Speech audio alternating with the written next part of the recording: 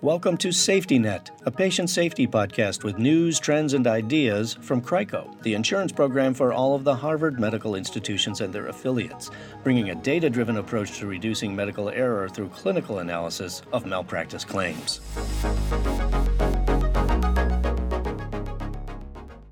In the past, when a clinical case had an unexpected bad outcome, a traditional response from the institution and its malpractice insurance providers usually prevailed. And it was a hands-off, deny liability, and circle the wagons approach.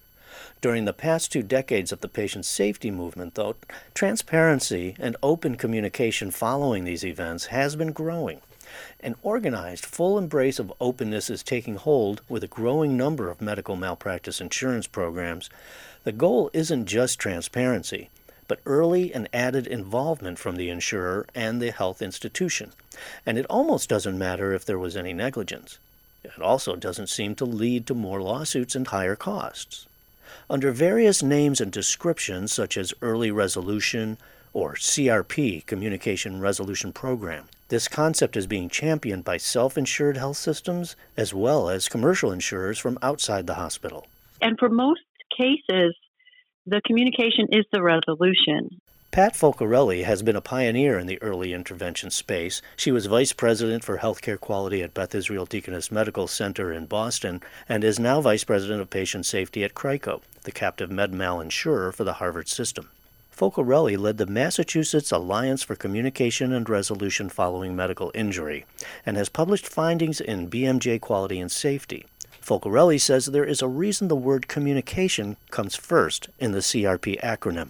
Even in times where there's been a terrible outcome, but the complication was not the result of negligence, so the care was within the standard of care, but the patient or a family member had a negative outcome or an adverse experience.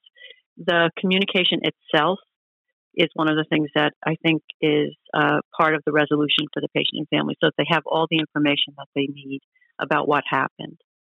Elements of early resolution programs, such as communication with patients and support for clinicians, can be a benefit for all cases with unexpected adverse outcomes. But a full early resolution program is designed for cases with significant harm to the patient and questions about whether the standard of care was met. CRP involves much more than communication about what happened clinically.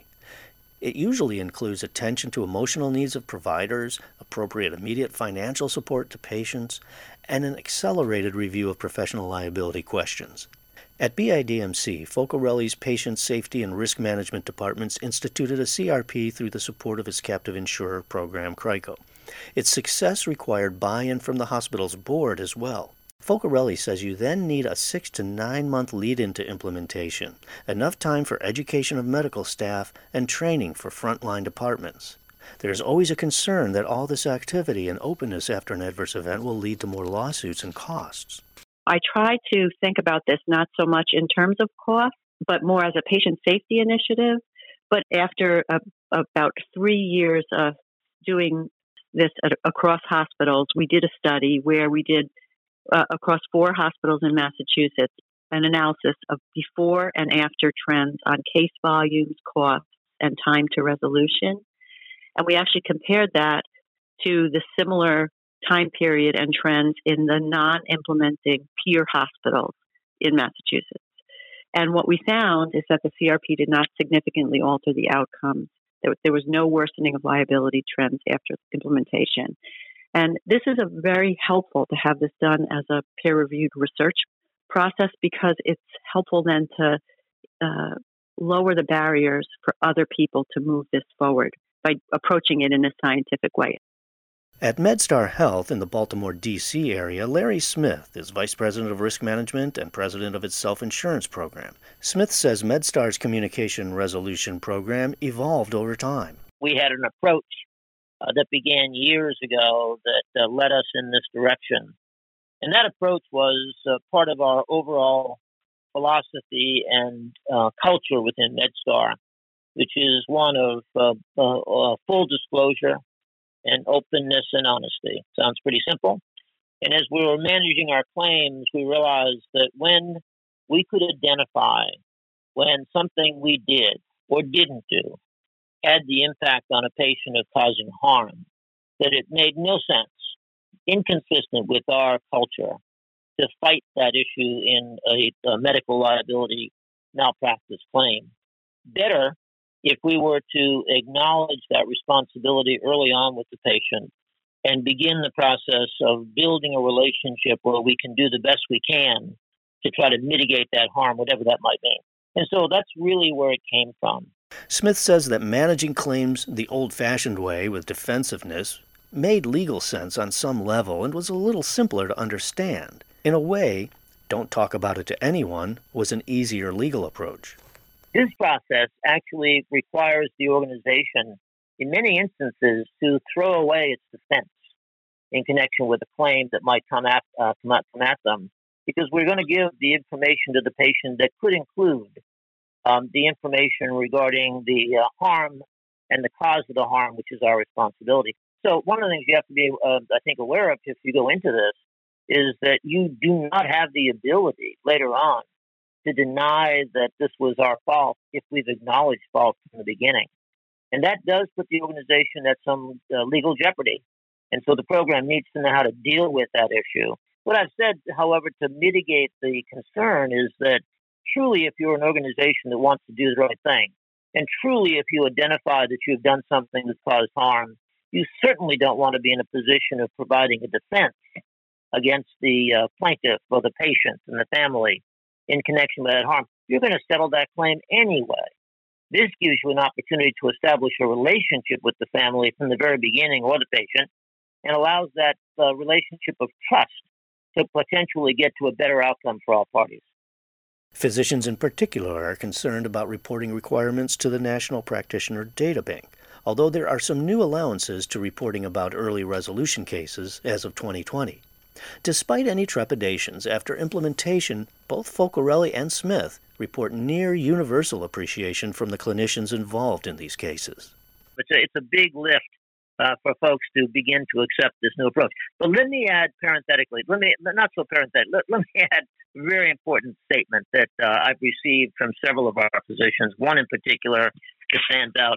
Horrible situation, patient who was made a semi-quadriplegic as a result of a surgical error that occurred. And the surgeon who was involved in that, once everything was said and done, said that he really understood that one of these kinds of events can occur in anyone's practice doing complicated spinal surgery. But he also said, thank God I was someplace where I was allowed to deal with that in an open and honest way with the patient and the family. I didn't have to run and hide. I could be upfront with them. That physician actually is a very good friend now of that family personally, and was able to really have a relationship that allowed, even with that error, for him to do what he knew was the right thing to do. One sign of the potency of early intervention, aside from the topic's increasing appearance on healthcare conference agendas across the country, is the fact that some commercial insurers are promoting it to their customer institutions. Shelley Davis is an attorney and the director of early intervention at Constellation, a national medical professional liability insurer based in Minnesota. Constellation has its own initiative to promote early intervention programs at hospitals it insures. So as a medical professional liability company, we are not on the front lines. It's our insurers, our healthcare team members, our physicians, our nurses, our physical therapists. They are on the front lines.